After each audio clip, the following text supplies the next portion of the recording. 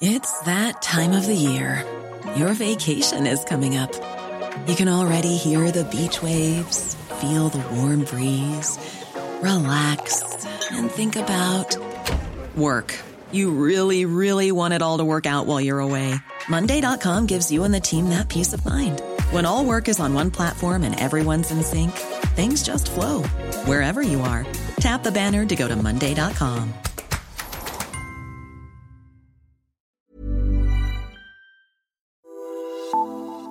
Je suis venu vous parler d'Europe. Das ist ein guter Tag für Deutschland und es ist ein guter Tag für Europa. Brexit means Brexit. Du lytter til Parlamentet, Altingets podcast om Europa. Sponsoreret af 3F.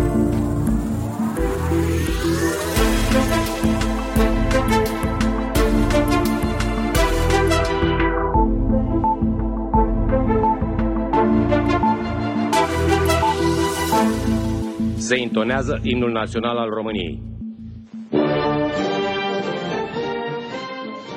Ludovic Orban, prim-ministru.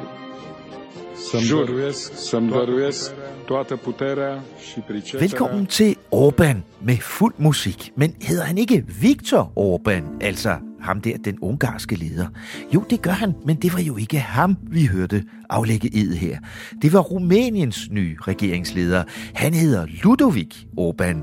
Han tiltrådte i mandags, så nu har vi 2 Orbáner i EU. Hvorfor er det vigtigt lige nu, kære lytter? Altså udover at det selvfølgelig er vigtigt for rumænerne, men hvorfor er det vigtigt for EU? Det er det jo, fordi at Rumænien er det eneste land, der mangler at stille med en kandidat, sådan så Ursula von der Leyens forsinkede nye EU-kommission kan komme op på hesten. Ja, okay, vi mangler vist også en brite, men det er en anden historie. Rumæniens nye regering er ved at være klar med en ny kommissærkandidat, efter at den tidligere blev afvist af Europaparlamentet. Vi skal tale om den nye kommission i dag, og ikke mindst om alt det, der bliver forsinket af, at den ikke kan komme i gang endnu. Og så skal vi tale om social sikring over grænser i Europa. For hvad blev der egentlig af de der nye regler om ret til dagpenge for EU-borgere, som der var så meget bekymring om i Danmark før sommerferien? Er det forslag bare blevet væk? Nej, det er det så sandelig ikke. Det kommer tilbage som en boomerang lige i hovedet på den nye danske regering lige om lidt. Det skal vi vide noget mere om, og derfor har jeg inviteret 2 danske medlemmer af Europaparlamentet i studiet for at diskutere det. Enhedslistens Nikolaj Villumsen og SF'eren Kira Marie Peter Hansen. Dem kan du møde lidt senere. Det er jo ikke sådan, at når man sætter hele EU-systemet i gang og kommer med noget lovforslag, så er det alt sammen bare lort. Altså, der er nogle ting, der er gode, men der er også nogle ting, vi skal passe på med. Jamen, altså, jeg synes, det helt grundlæggende problem her er, at er det sådan, at vi skal kunne bestemme indretningen af vores velfærdsydelser i Danmark, eller skal det være noget, der bestemmes i EU? Det, som det ser ud til nu, det er, at imod et bredt flertal i Folketingets vilje, vil man gennemtvinge en ændring af dagpengesystemet i Danmark. Velkommen til denne uges europæiske podcast. Mit navn er Thomas Lauritsen, og i dag er jeg så heldig at have både Emma Quirin Holst og Freja Søgaard med mig i studiet her i Europaparlamentet i Bruxelles.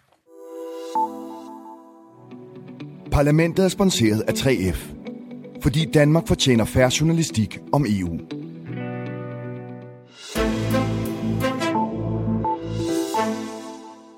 Hej med jer. Hej Thomas. Hej. Hej med dig, Freja, og hej Emma. Kan I fornemme, at der er sket noget mærkeligt? Altså, der er ikke, kan I høre det? Der er ikke nogen nyheder om Brexit i denne her uge. Altså, ikke sådan rigtig for alvor i hvert fald. Er det ikke dejligt, Freja? Jo, altså det er da meget dejligt. Måske også lidt kedeligt. Emma, nu sagde du godt nok i sidste uge, at du ikke vil tale mere om Brexit, før det britiske valg er overstået den 12. december. Kan du holde det, tror du? Altså, jeg synes jo kedeligt er dejligt. Men altså, jeg kan jo få et problem, hvis du begynder at stille mig spørgsmål, Thomas. Det er nemlig rigtigt. Nu skal du bare høre. Så skal vi alligevel lige i begyndelsen på valgkampen derovre et par ord med på vejen, Emma. Der er ikke sket så meget endnu, men det er alligevel interessant lige at slå ned på det, som Labour-lederen Jeremy Corbyn går rundt og siger om EU-Brexit-aftalen. Ja, altså, det er jo interessant nok at se på, hvad valgkampen betyder for EU og for Brexit-aftalen. Og der har du ret i, at Jeremy Corbyn, han har sådan et særligt punkt på hans valgprogram.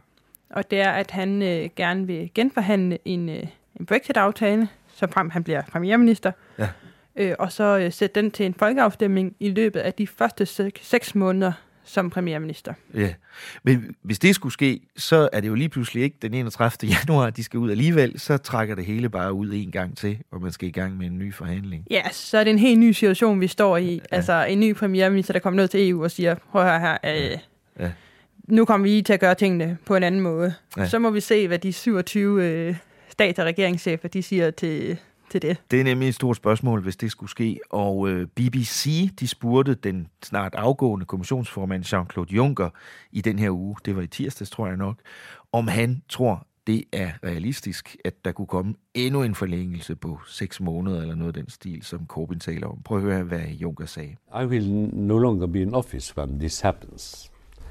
And so it will be up to the next commission to decide if yes or no there is a room of maneuver for a new deal or a new treaty. Honestly spoken, I don't think that this is a realistic approach. Ja, Juncker, han for det første lyder som om, han er lidt lettet over, at det under omstændigheder ikke bliver hans problem, fordi han går af sådan på et eller andet tidspunkt i hvert fald. Lad os nu se, hvornår han får mulighed for det, hvornår den nye kommission overhovedet kan komme til. Det skal vi tale lidt mere om lidt.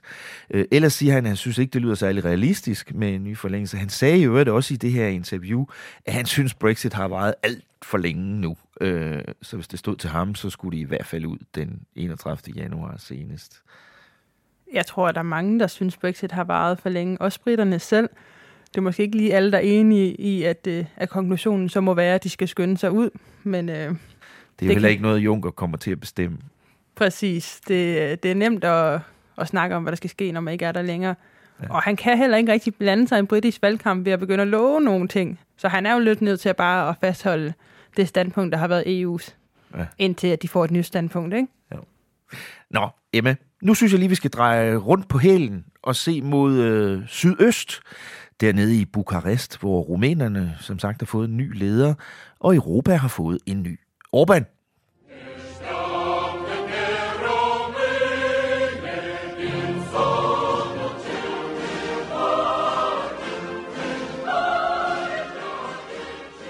Ja, det var så lige endnu en version af Rumæniens nationale hymne, vi hørte her. Vågn op, rumænere, det hedder den. Og det ser ud til, at de er vågnet op.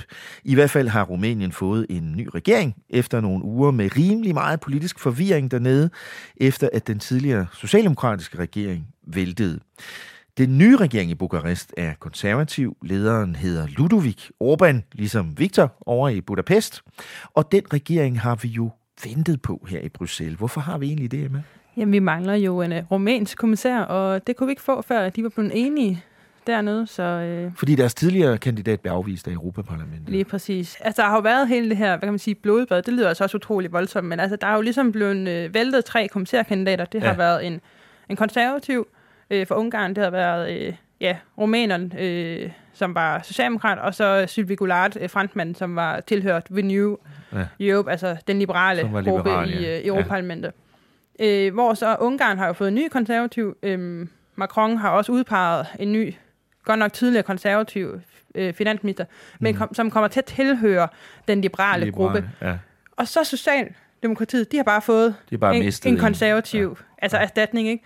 Så hvor de andre jo har fået et nyt fra deres egen gruppe, så har de faktisk mistet indflydelse ved den her manøvre her, eller ved den her udskiftning, der har været. Der løber i hvert fald en hel del rygter i øjeblikket her i Bruxelles om, at Socialdemokraterne er utilfredse. Lad os se, hvor langt de vil tage den utilfredshed, når det kommer til en afstemning om den nye kommission. Mens alt det her foregår, alle de her spilfægterier, så er det jo sådan, man får sådan en fornemmelse af, at EU's lovgivningsmaskine nærmest er ved at gå i stå, eller sat på pause, fordi at de forslag, der ikke var blevet vedtaget, da Europaparlamentsvalget blev udskrevet i foråret, der blev næsten alle sammen simpelthen skrottet. Der er kun ganske få, man vil fortsætte arbejdet på. Og nu venter vi jo så på en ny kommission, der skal komme med nye forslag. Den afgående kommission kommer ikke med flere forslag. Det synes jeg lige, vi skal tale lidt om i dag også. Lidt senere kan vi tale om nogle af forventningerne til forslagene fra den nye kommission, når den engang kommer på plads. Men inden da skal vi lige dvæle lidt ved nogle af de ting, der trods alt er tilbage fra det tidligere forløb. Fordi det ene af dem i hvert fald er meget interessant for Danmark. Der er 2 ting tilbage i pipeline, Emma. Der er kun 2 ting. Hurtigt nævne den første, inden vi går videre til den, der er virkelig spændende for Danmark. Ja, altså der er vejpakken, som det handler... Altså det kan egentlig også godt være interessant i Danmark, men det handler også om for eksempel cabotagekørsel og sådan bekæmpet social dumping og lastbilchaufførers vilkår og så videre, ikke? Ja. Og den anden? Den anden, det er noget så sexet som 883, og når man siger 883 hernede i Bruxelles, så ved folk godt, hvad du snakker om. Ja. Men lad mig oversætte det. Gør de også i fagbevægelsen i Danmark, hvis man siger de 3 tal. Så det er sådan en dejlig intern ting. Men det hvad handler, betyder det? Ja, men det er en regulation, det er noget lovgivning om social sikring på tværs af grænser i Europa. Altså sådan en koordinering, sådan at man får de samme vilkår, uanset hvor man er henne. Ja. Men det, som er interessant, og det, som man vil kende det for hjemme i Danmark, det er det her med dagpenge. Ja. Altså EU-borgers ret til danske dagpenge. Ja. Når EU-borgere fra andre EU-lande kommer til Danmark, hvor hurtigt skal de så have ret til dagpenge? Og hvad er det, vi har været så bange for i Danmark i forhold til det, der ligger på bordet der? De er jo bange for, at der bliver eksporteret, eller man kan sige, at der kommer alt for mange EU-borgere til Danmark, får en hurtig ret til dagpenge, og så tager det med hjem igen, og bruger de danske penge hjemme i deres hjemland. Og grunden til, at bekymringen er så stor i Danmark, det er, fordi vores dagpengesystem er jo skruet sammen på den måde, at det er jo danskerne selv, som ligesom har en A-kasse som en forsikring mod deres egen arbejdsløshed, der betaler ind til det her. Ja. Så på den måde man siger, det er måske ikke så stort økonomisk problem for den danske stat, men det er jo et principspørgsmål for, at danske skatteydere betaler af deres egen penge til, at andre europæere så kommer og så tager dagpengene med tilbage igen. Og danskere skal jo have arbejdet i en vis periode for at optjene retten til selv at kunne få dagpenge, ikke? Og derfor virker det lidt politisk svært at forsvare i en dansk sammenhæng, hvis EU-borgere skulle kunne komme og så få ret til dagpenge næsten lige med det samme. Omvendt mener folk i andre EU-lande så, jamen, vi har jo optjent vores rettigheder i det land, vi kommer fra, siger de. Problemet er bare, det er ikke det samme system. Så det er det typiske sammenstød i de diskussioner, der er nu. Det lykkedes så Danmark, den tidligere danske regering, sammen med nogle andre lande, at skabe sådan et blokerende mindretal før Europaparlamentsvalget i foråret. Så det hele her ligesom blev lagt lidt på is, ikke? Og det var Danmark meget glad for. Men det er jo ikke blevet væk. Aldrig så snart var det nye parlament kommet til, før de ligesom har genoptaget forhandlingerne. Og så vidt vi ved, Emma, så er de forhandlinger meget tæt på at være i hus, faktisk. Altså, det mest sandsynlige scenarie lige nu, det er, at det lykkes for det finske formandskab at lande en aftale inden årets udgang. Ja. Og hvordan ser det ud med chancerne for, at Danmark kan gøre noget ved vores bekymringer? Jamen, den er helt lukket. Altså, det her dagpengespørgsmål, det er slet ikke engang kommet op på bordet igen efter Europaparlamentsvalg. Altså, det, der blev skudt til hjørne, det har man taget op igen. Ja. Så er der nogle ting, man kigger på, for ligesom at få det her blokerende mindretal opløst. Men dagpenge er ikke en af dem. Den er helt lukket. Ja. Det bliver sådan, det var. Så det bliver en svær situation politisk for Danmark, formentlig her før jul, når den her aftale lander. Tak til dig lige forløbig, Emma. Jeg vender tilbage til dig og Freja om lidt, så vi kan tale om nogle af de nye forslag, der er forventninger om at se ret hurtigt, når den nye EU-kommission kommer til. Men først vil jeg faktisk lige dykke lidt mere ned i den her sag om dagpenge. Hvornår og hvordan skal borgere fra andre EU-lande have ret til dagpenge og andre sociale ydelser i Danmark? Det er og bliver et af de virkelig ømme punkter i den danske EU-debat. Og det vil nok bare blive det endnu mere i den kommende tid. EU er nemlig i gang med at opdatere og forny de regler, der er om social sikring over grænser. I foråret satte det gang i en debat i Danmark, især fordi at langt størstedelen af Folketinget er ret forskrækket ved udsigten til nye regler, der kan give udenlandske EU-borgere ret til dagpenge i Danmark nærmest med det samme, hvis de kommer til landet. Det forslag om den såkaldte forordning 883, det fik den tidligere danske regering og en flok andre lande blokeret og sendt til hjørnespark i EU-systemet inden Europaparlamentsvalget i maj måned. Så langt, så godt. Men det var en stakket frist for de danske politikere, for nu er der jo et nyt parlament, og det har lynhurtigt genoptaget forhandlingerne med kommissionen og regeringerne om det her. Faktisk er det næsten ved at være overstået. Det ser ud til, at der kommer en aftale i næste måned, som Emma sagde lige før. Og det ser ud til, at den lander nogenlunde samme sted, når det gælder de nye regler om ret til dagpenge. Altså, at det bliver nok for eksempelvis en tysker, en polak, eller en italiener, eller en rumæner, at være i Danmark 1 måned for at få ret til dagpenge. Mon ikke det vil udløse ny ballade på Christiansborg, og vil Danmark overhovedet overholde det? Spørgsmålet er, om de danske politikere kunne have gjort mere for at bremse den her EU-lovgivning, enten i ministerrådet eller i det nye Europaparlament. Det er der lidt delte meninger om, også blandt europaparlamentarikerne. Jeg har talt med 2 af dem, Kira Marie Peter Hansen fra SF og Nikolaj Villumsen fra Enhedslisten. Vi har talt om sagen og om håndteringen af den i det nye Europaparlament. De er jo begge 2 blevet medlemmer for første gang, og de er hver især blevet udpeget til at repræsentere deres politiske grupper. Kira for De Grønne og Nikolaj for venstrefløjsgruppen GUE i Parlamentets Social- og Beskæftigelsesudvalg, som jo er det udvalg, hvor forslagene om socialsikring bliver behandlet. Da det udvalg tog sagen om forordning 883 op igen efter sommerferien, ja, så var der nogen, der mente, at parlamentet burde diskutere et nyt mandat i de her forhandlinger. Men det blev ikke til noget.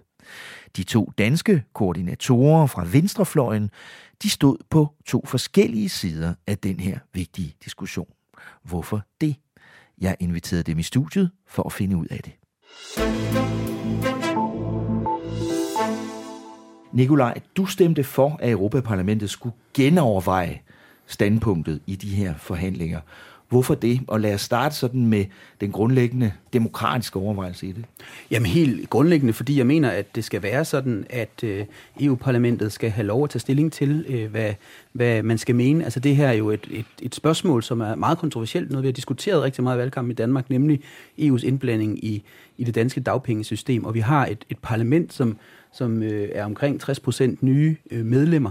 Vi har haft et valg, hvor millioner af vælgere er gået hen og stemme, og så mener jeg, at det er helt oplagt, at parlamentet selvfølgelig skal have lov at påvirke, hvad holdningen fra EU-parlamentet, de forhandlinger, der foregår, skal være. Ikke mindst, fordi faktisk var det sådan, at inden valget, der nåede det gamle parlament heller aldrig at tage stilling til, hvad for en position man skal have. Den eneste, den position, som EU-parlamentet forhandler ud fra, er udelukkende vedtaget i beskæftigelses- og socialudvalget, og aldrig af et samlet EU-parlament, hverken før valget eller efter valget, og det mener jeg er et demokratisk problem. Så I vil have det ned i salen, altså i plenum? Ja, helt konkret, altså give de nye EU-parlamentarikere mulighed for at tage stilling til det, som det tidligere social- og beskæftigelsesudvalg havde haft af holdning. Ja. Det havde man ikke nået før valget.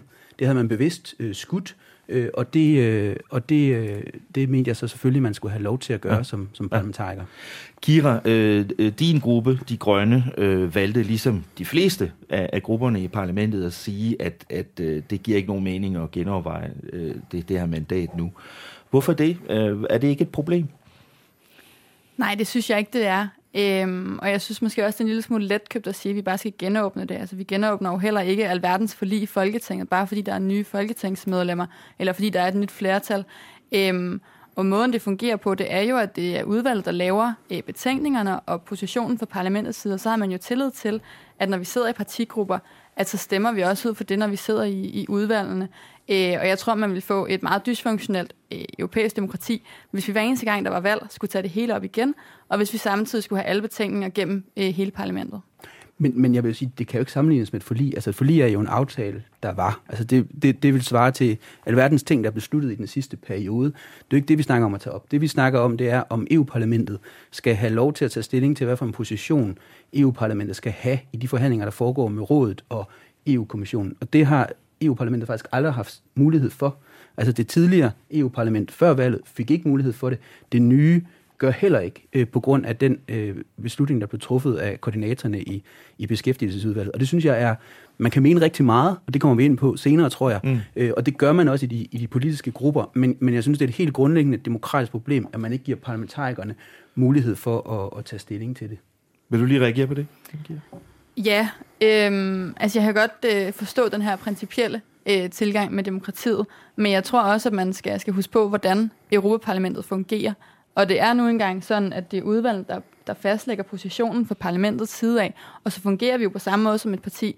På samme måde, hvis du er ordfører inden for landbrug i Folketinget, så har du tillid til, at din ordfører på forsvar forhandler på vegne af din gruppe. Det er jo sådan, det parlamentariske demokrati fungerer i EU.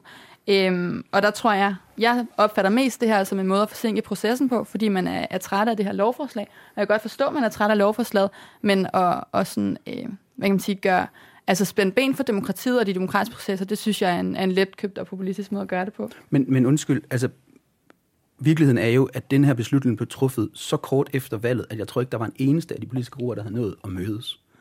Altså, det var jo ikke sådan, at man havde haft grundige debatter i de politiske grupper på baggrund af des positioner, som koordinatorerne havde, og så lod man koordinatorerne træffe beslutningen. I virkeligheden var man hastet det igennem, og det argument, som er blevet fremført, som jeg i hvert fald har hørt, både blandt koordinatorerne, men også fra rapportøren, så sent som i den her uge, hvor vi diskuterede det i udvalget, det er jo, at man er bange for at åbne det, fordi man er bange for, at der sker ændringer.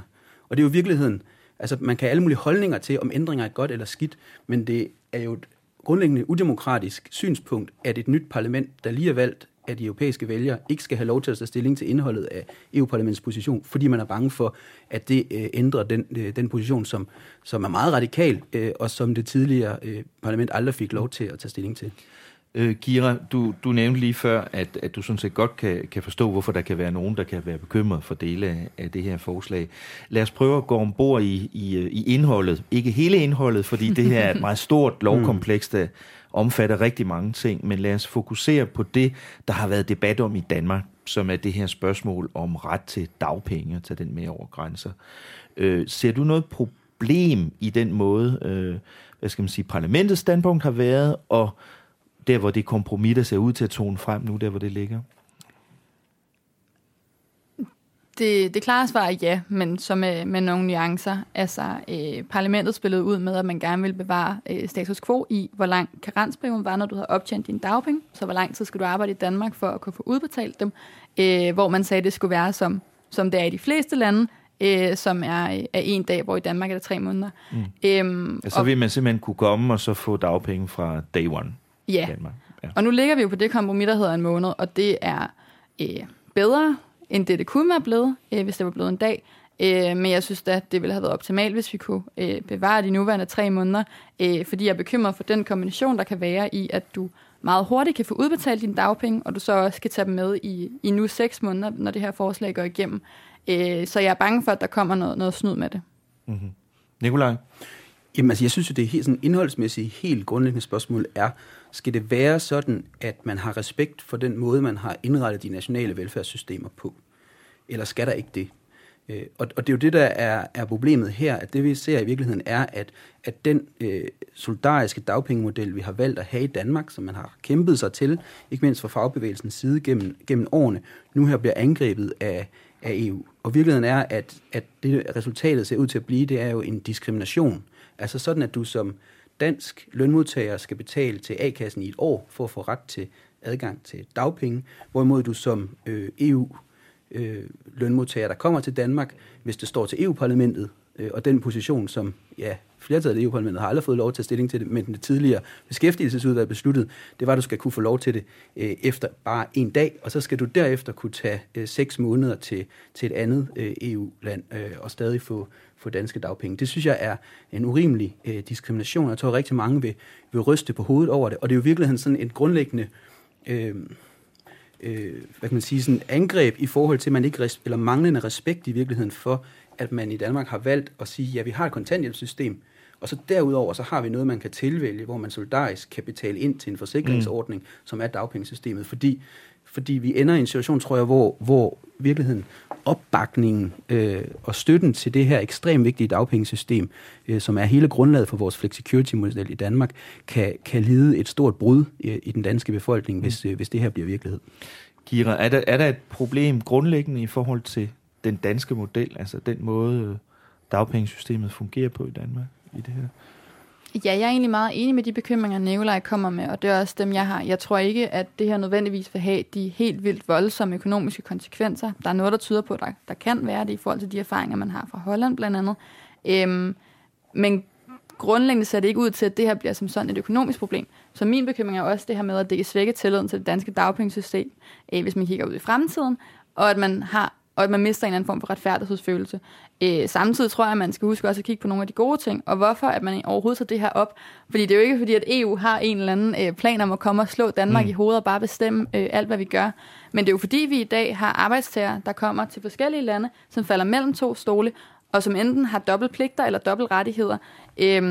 Og der kan man sige, at det, der er godt for det her forslag, for min stol af, det er, at man stiller krav om, at det land, der modtager den vandrende arbejdskraft, en gang om måneden skal kontrollere, at vedkommende rent faktisk er i aktiv beskæftigelsessøgende, og så sende det ind til de danske A-kasser.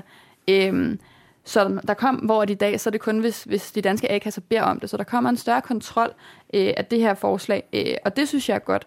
Så er udfordringen, om det kommer til at lykkes, og om kontrolmekanismerne kommer til at virke. Og det er jeg bekymret for, ikke kommer til at ske. Men det synes jeg, at man skal arbejde hen imod.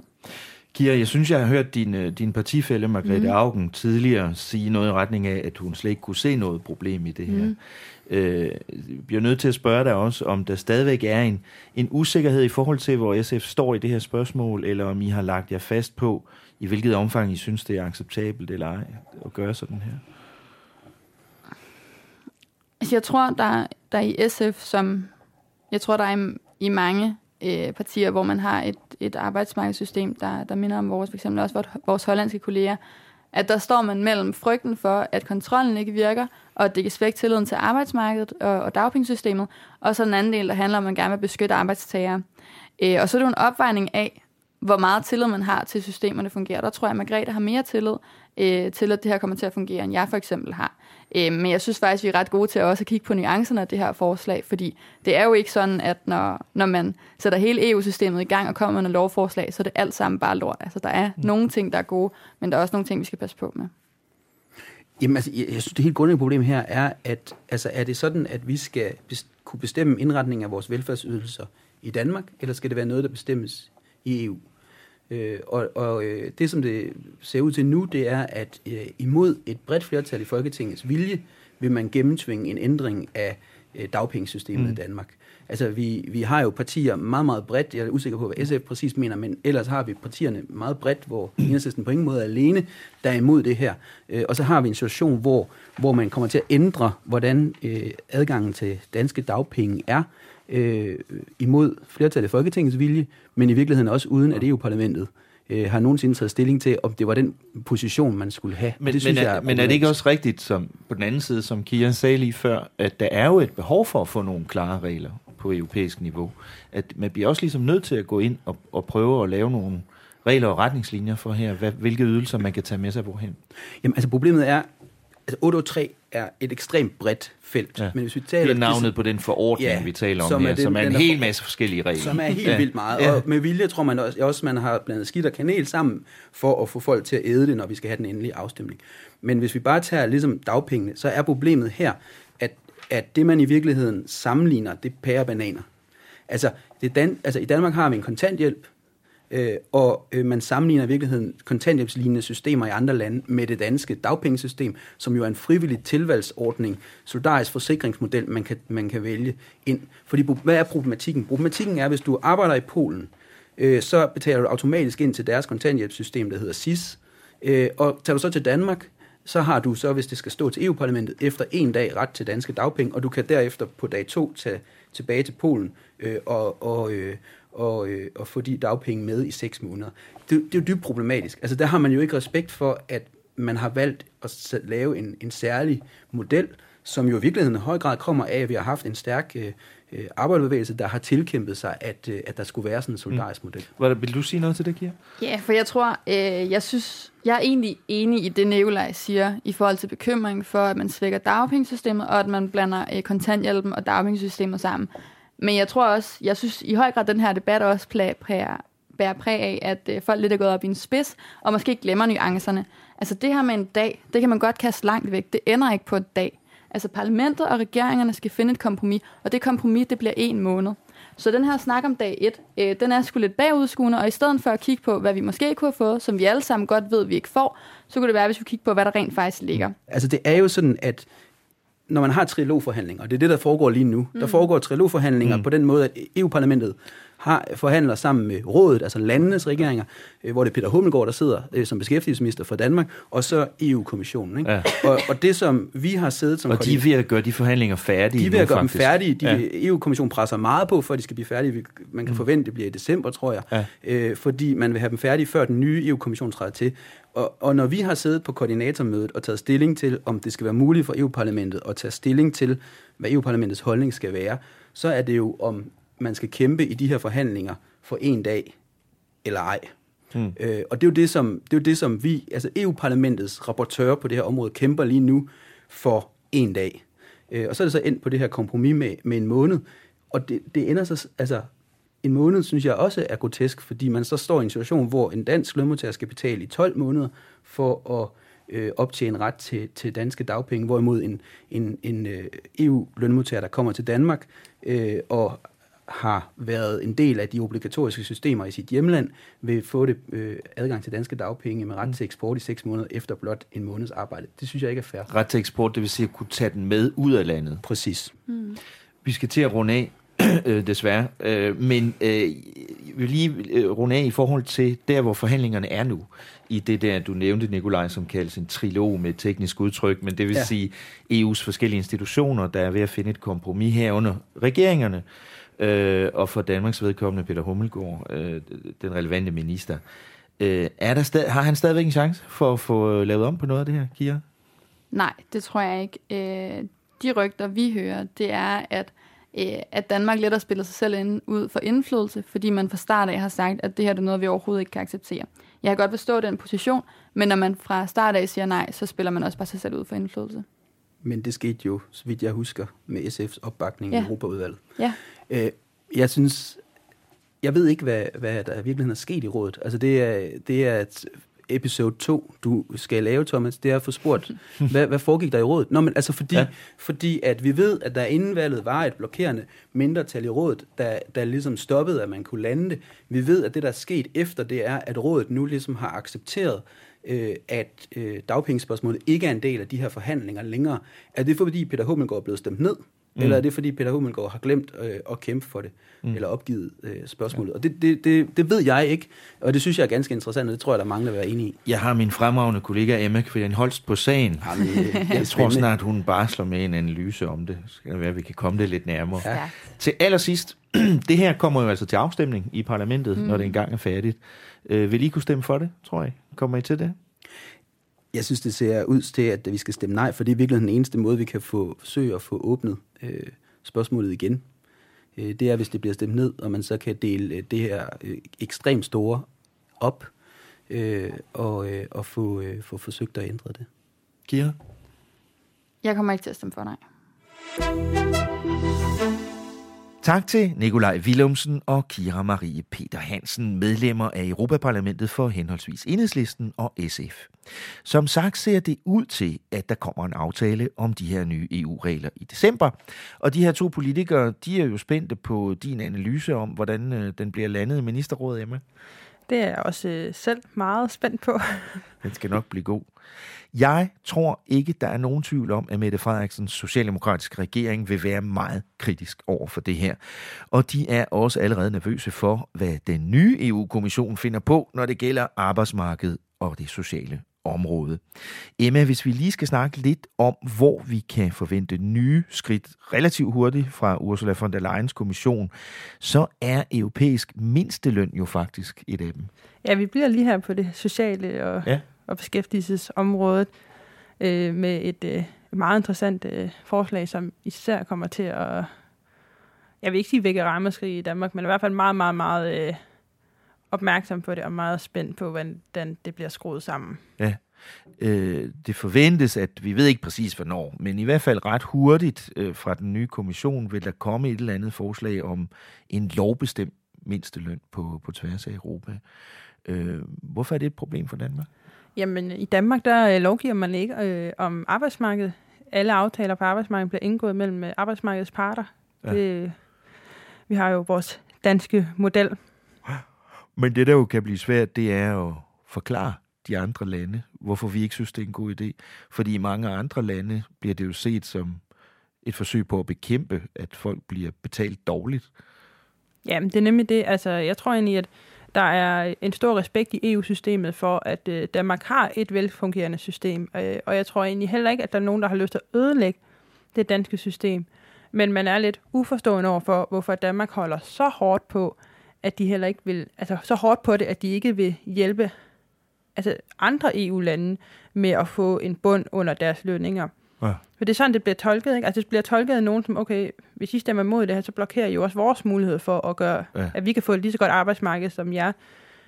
Så Danmark får et problem, fordi de skal ligesom have alle i EU til at forstå, hvad det er, der er så fantastisk ved den danske model, og hvorfor man ikke må blande lovgivning ind i den. Ja, fordi man kunne jo godt se et udefra sige, jamen Danmark kan da godt bare lave en lovbestemt mindsteløn, og så bare kan arbejdsmarkedets parter bare forhandle noget der er endnu bedre. Præcis, altså man kan ikke forstå, jamen, altså for eksempel sige, jamen jeres lønninger er jo så gode i Danmark, og jeres vilkår er så gode, så det er jo ikke fordi vi gør noget dårligere eller noget, altså I kan jo godt tåle at have den her lov om mindsteløn, det er jo ikke fordi I ikke kan leve op til den. Så det bliver jo sådan et princip, man skal forklare, ja, men det handler om, at vi ikke skal have lovgivningen til at blande sig i det i første omgang. Derudover så har Danmark også nogle problemer med bevis, hvordan lønningerne er i Danmark, fordi vi har rigtig mange privatansatte, som ikke er på overenskomst. Og hvordan kan man så bevise over for kommissionen, at der er egentlig et godt lønniveau? Og så en sidste ting, der også er interessant, det er også det her med, at det er også vigtigt, at Danmark vil heller ikke have, at alle er på overenskomst, fordi der skal også være sådan, altså motivation for, at man har lyst til at organisere sig, så man netop kan få nogle gode arbejdsvilkår. Så derfor er det, der er mange ting, der bliver rigtig svært at forklare hernede. Og der ligger altså ikke et forslag endnu, men det er som sagt forventet, at det er noget af det, den nye kommission vil tage fat i ret hurtigt, og derfor er de danske diplomater og de danske politikere allerede på dupperne i forhold til, at det kommer. Et andet område, hvor der forventes at komme noget stort og interessant og muligvis også kontroversielt for Danmark fra den nye kommission ret hurtigt, det er en ny industripolitik. Ja, der skal ligesom laves en form for strategi for fremtidens industripolitik i Europa. Ja. Blandt andet skal Margrethe Vestager være med til at formulere den. Ja, og det skal den nye franske kommissær formodentlig også. Ham Thierry Breton, som vi har talt om. Og der har Danmark jo lidt en bekymring, fordi at selvfølgelig fint nok, hvis man kan lave en ambitiøs industripolitik for Europa, men Danmark er lidt bekymret for, at det bliver sådan en protektionistisk industripolitik, inspireret af netop Frankrig. Ja, altså det, man skal forstå, det er, at der er jo ligesom de her udefrakommende trusler fra Kina. Der er også USA, som er et utroligt stærkt marked, hvor der er nogle utroligt virkelig store virksomheder. Så altså, i Europa er der jo en enighed om, at vi er nødt til at gøre noget. Vi er nødt til at finde ud af, hvordan vi styrker den europæiske industri, så den kan måle sig med de her andre markeder. Så det er alle egentlig enige om. Men spørgsmålet er så, hvordan man gør det. Og der har Frankrig så måske en lidt mere protektionistisk kurs, hvor de tænker, de vil gerne lempe for eksempel på statsstøttereglerne, så de har mulighed for, ligesom kinesiske virksomheder bliver støttet af staten, ikke? At de har mulighed for at støtte de bedste og de største franske virksomheder, så de kan blive endnu stærkere, så de kan være med til at lede Europa mod de andre udefrakommende... Ja, ud fra sådan en eller anden tanke om, at vi skal skabe sådan nogle europæiske giganter, der kan konkurrere med de kinesiske og amerikanske giganter, ikke, på verdensmarkedet. Lige præcis. Og det handler om, at vi har lige konkurrence inden for Europa, men man synes ikke, at der er lige konkurrence, når det er, at amerikanske virksomheder kan blive støttet, og kinesiske virksomheder kan blive støttet, men man ikke har mulighed for at støtte sine store virksomheder i Europa. Ja. Og der er så nogle mindre lande, som har flere, altså små og mellemstore virksomheder, men ikke har de her store giganter.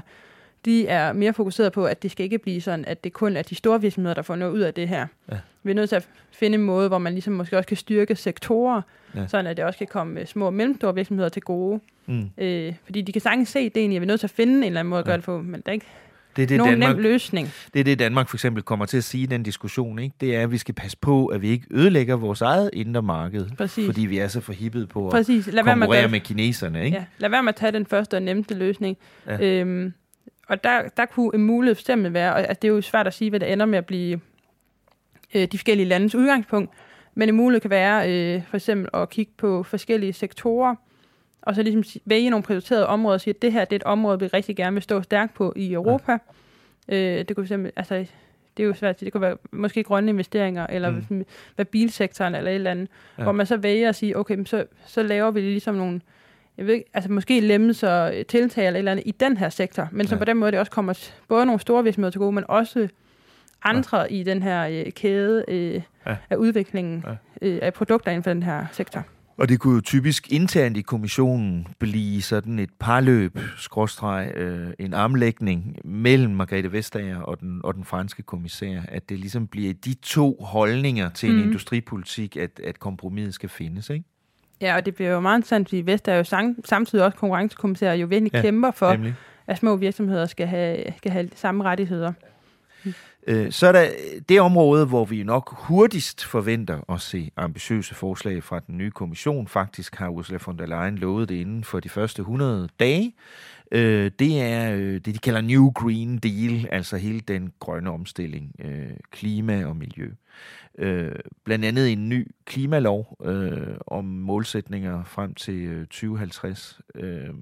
Klimaloven er det første, vi forventer, ikke? Jo. Ja. Hvornår tror vi, at det kommer? 100 dage, har hun sagt. Ja, det skal jo komme ind på 100 dage. Jeg tror, der er rigtig mange EU-systemer, som håber, de bruger alle 100 dage. Så det bliver understøttet så godt som muligt, al den forskning, man har brug for. Så det bliver så gennemarbejdet som muligt. Ja. Men altså, så ideen er ligesom, at så fremsætter man først sin ambition, altså en klimalov. Hvad er det, vi gerne vil forpligte os til? Ja. Og bagefter så begynder man så at se på, altså, hvad kan man sige, følgelovgivning, eller man kan følge forslag, hvor man så begynder at kigge på, hvordan skal vi så nå det? Altså, hvad skal vi så gøre af tiltag, for at vi så kan nå det her mål, vi har sat i vores klimalov? Ja. Og der begynder man at se på, hvilke tiltag skal vi lave inden for transportsektoren, så at vi kan nå det. Og det er jo både interessant for alle de europæere, der godt kan lide at tage flyvere, når de flyver rundt til de europæiske hovedsteder på weekendtur. Men også interessant for Danmark, fordi at de også vil kigge på shippingindustrien, som jo også er ret stor i Danmark. Ja. Og det er jo selvfølgelig noget, Danmark vil være ekstremt optaget af. Det her, vores nye regering har jo selv en meget, meget ambitiøs klimaplan, og vil også lave en klimalov. Så det bliver sådan set kommer til at foregå parallelt, det her. Danmarks ambitioner og EU's ambitioner. Så det bliver meget interessant at se. Freja? Ja. Nu vender jeg mig om mod dig, og tak fordi du har siddet så tålmodig og ventet. Du ved noget, som er interessant her, fordi nu sidder vi her og snakker om nye mål frem til 2050, og hvor lyder det flot. Men vi kan jo ikke engang nå vores 2020-mål i Europa.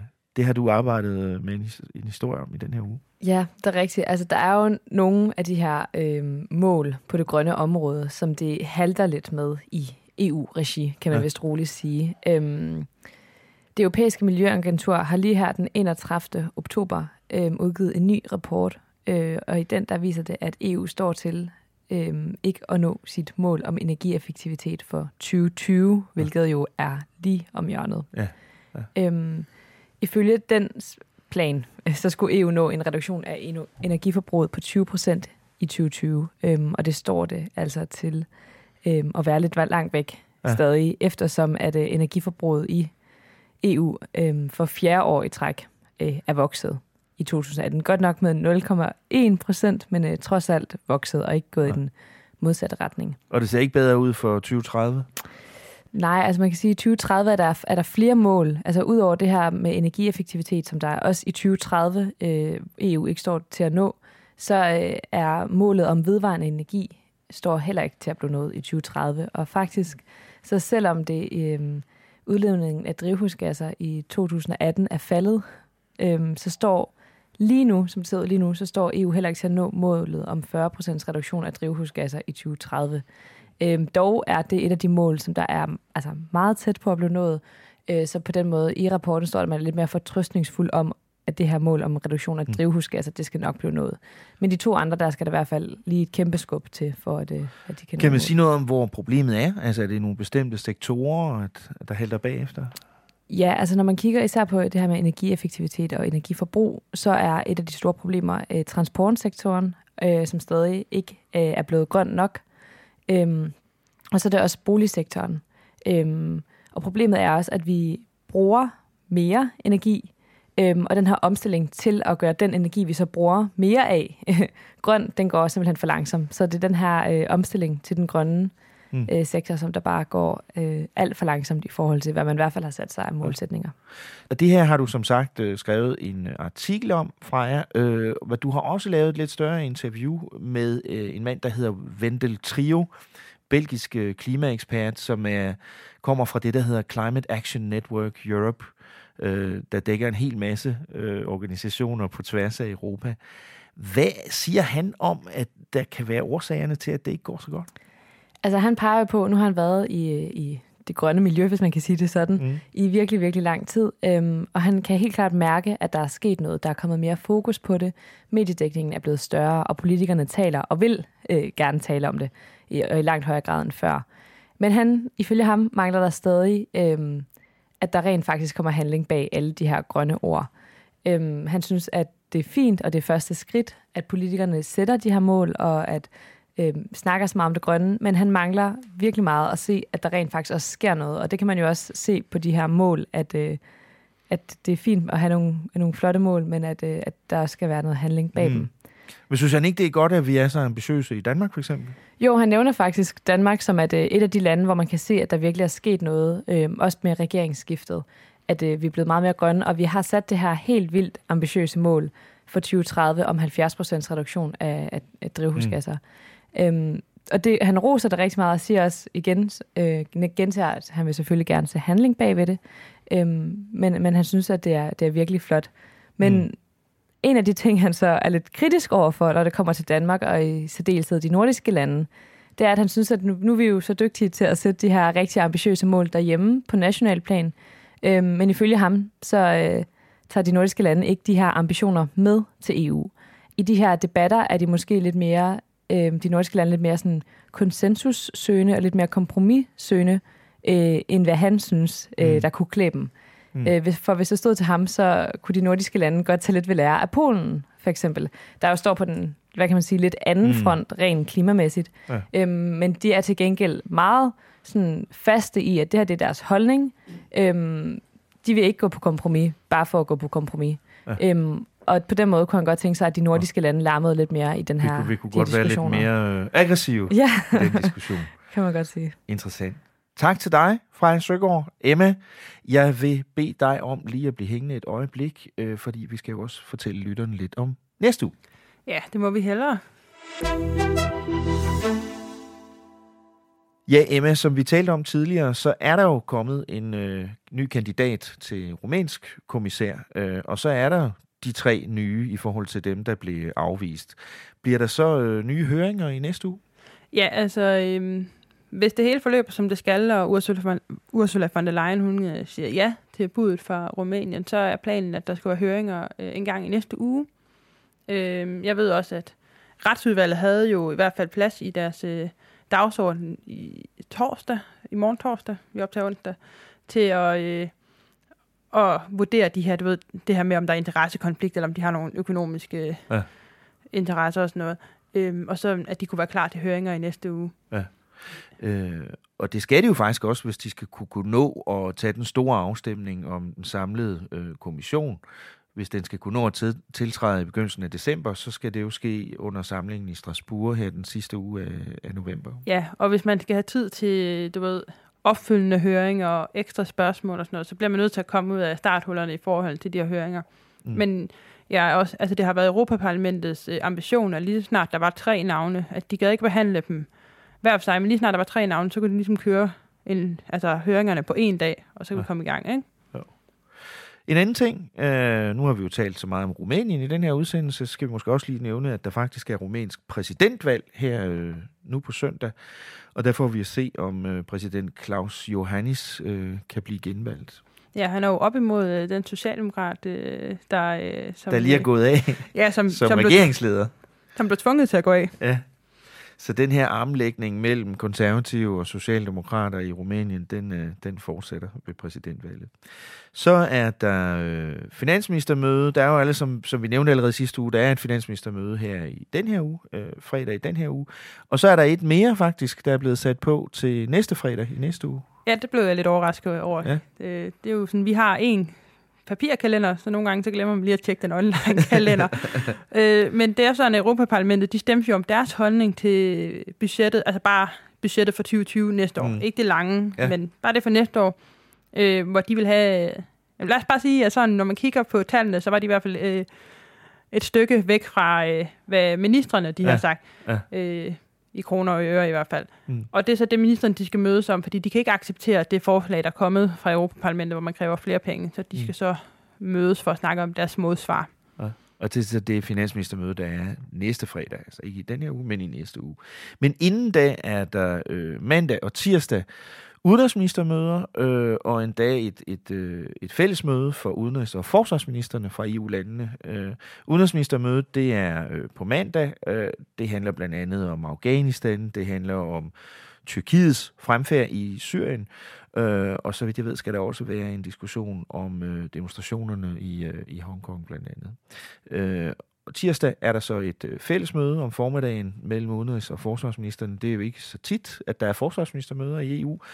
De skal diskutere det nye permanente strukturerede samarbejde på militærområdet, som det hedder, det der bliver kaldt PESCO, som altså er en række samarbejder mellem de lande, der vil om udvikling af militært materiel, blandt andet i landene. Og de skal også eventuelt have en frokost med NATO's generalsekretær Stoltenberg. Så er der jo minisamling i Europaparlamentet, også her i Bruxelles i næste uge. Ja, så selv hvis der ikke er høringer, så skal de nok få noget at se til. Blandt andet er der på dagsordenen et punkt, hvor de skal markere 30-årsdagen for murens fald. Det er godt nok på lørdag i den her uge, men de får også tid til at markere det i næste uge. Og det sker så med en tale af den tyske forbundspræsident, og så med indlæg fra alle lederne af de politiske grupper i Europaparlamentet. Ja, og det er jeg jo så glad for. Jeg har jo snakket flere gange uendeligt i den her podcast om, at jeg skal til Berlin. Men nu tager jeg altså afsted lige om lidt, og jeg glæder mig til at komme tilbage og fortælle i næste uges podcast om alle de festligheder, der foregår i Berlin. Ja, det glæder vi os meget til at høre om, Thomas. Det er godt. Tak skal du have, Emma, og tak til dig, Freja. Vi tales ved i næste uge. Det gør vi. Det gør vi. Det var så alt, hvad vi havde til dig i den her uge. Tak fordi du lyttede med. Du kan læse meget mere om Danmark og Europa på altinget.dk. Og når du nu er derinde, hvorfor så ikke snuppe et par ugers gratis abonnement på Europaportalen og på Altingets nyhedsbrev om EU. Det er nemt nok. Bare klik på abonnement helt oppe øverst til højre i EU-portalens titelfelt. Så dukker der et vindue op, hvor du kan skrive dig på og afprøve vores nyhedsbrev. Jeg kan også afsløre, at næste nummer af Altingets månedsmagasin på print udkommer på næste torsdag, den 14. november. Det er proppet med både dansk og europæisk politik, og som sædvanligt redigeret af Esben Schøring. Vores podcast er sponsoreret af Fagligt Fællesforbund 3F, men Altinget har det fulde ansvar for programmets indhold. Ansvarshavende redaktør er Jakob Nielsen, producer er Henrik Axel Bugter, mit navn er Thomas Lauritsen, og med i studiet havde jeg mine kolleger Freja Søgaard og Emma Kverin Holst. Tak for i dag. Lyt med igen næste uge her i Parlamentet, hvor Altinget taler om Europa.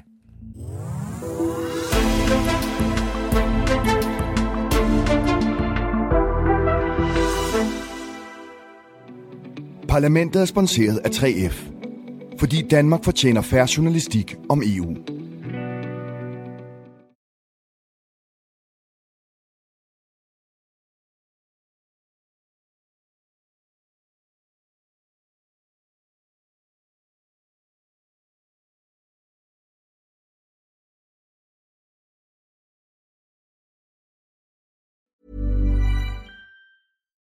When you make decisions for your company, you look for the no-brainers. And if you have a lot of mailing to do, Stamps.com is the ultimate no-brainer. It streamlines your processes to make your business more efficient, which makes you less busy.